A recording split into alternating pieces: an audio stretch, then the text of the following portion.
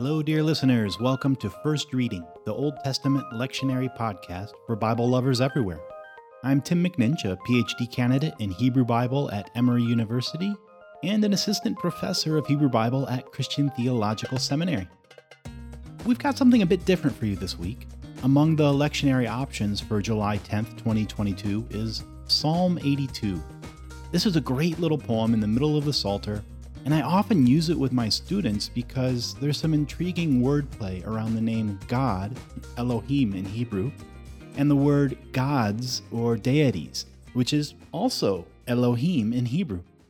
The author of this poem seems to be drawing some intentional comparison and contrast between God, that is the God of Israel, and the other deities worshipped by Israel and their neighbors. This dynamic makes the poem super fascinating, but also a bit theologically confusing for good monotheists. Well, instead of doing an episode on this text, this week we'd like to share with you a resource put out not too long ago by one of our colleagues, a past guest on the podcast, Dr. Brent Strawn, who now teaches at Duke University.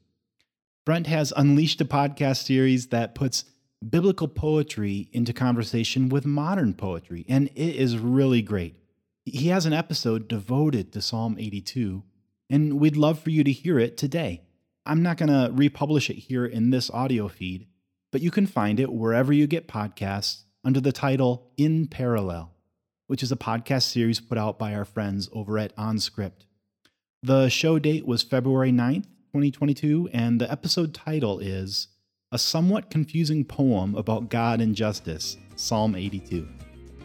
And if you don't feel like looking that up, we have a direct link to it in the episode description for the episode you're hearing right now, as well as on our website. So check it out. You won't regret it. Rachel, Rosie, and I will be back next week with another episode of First Reading. Until then, I'm Tim McNinch. Have a great week.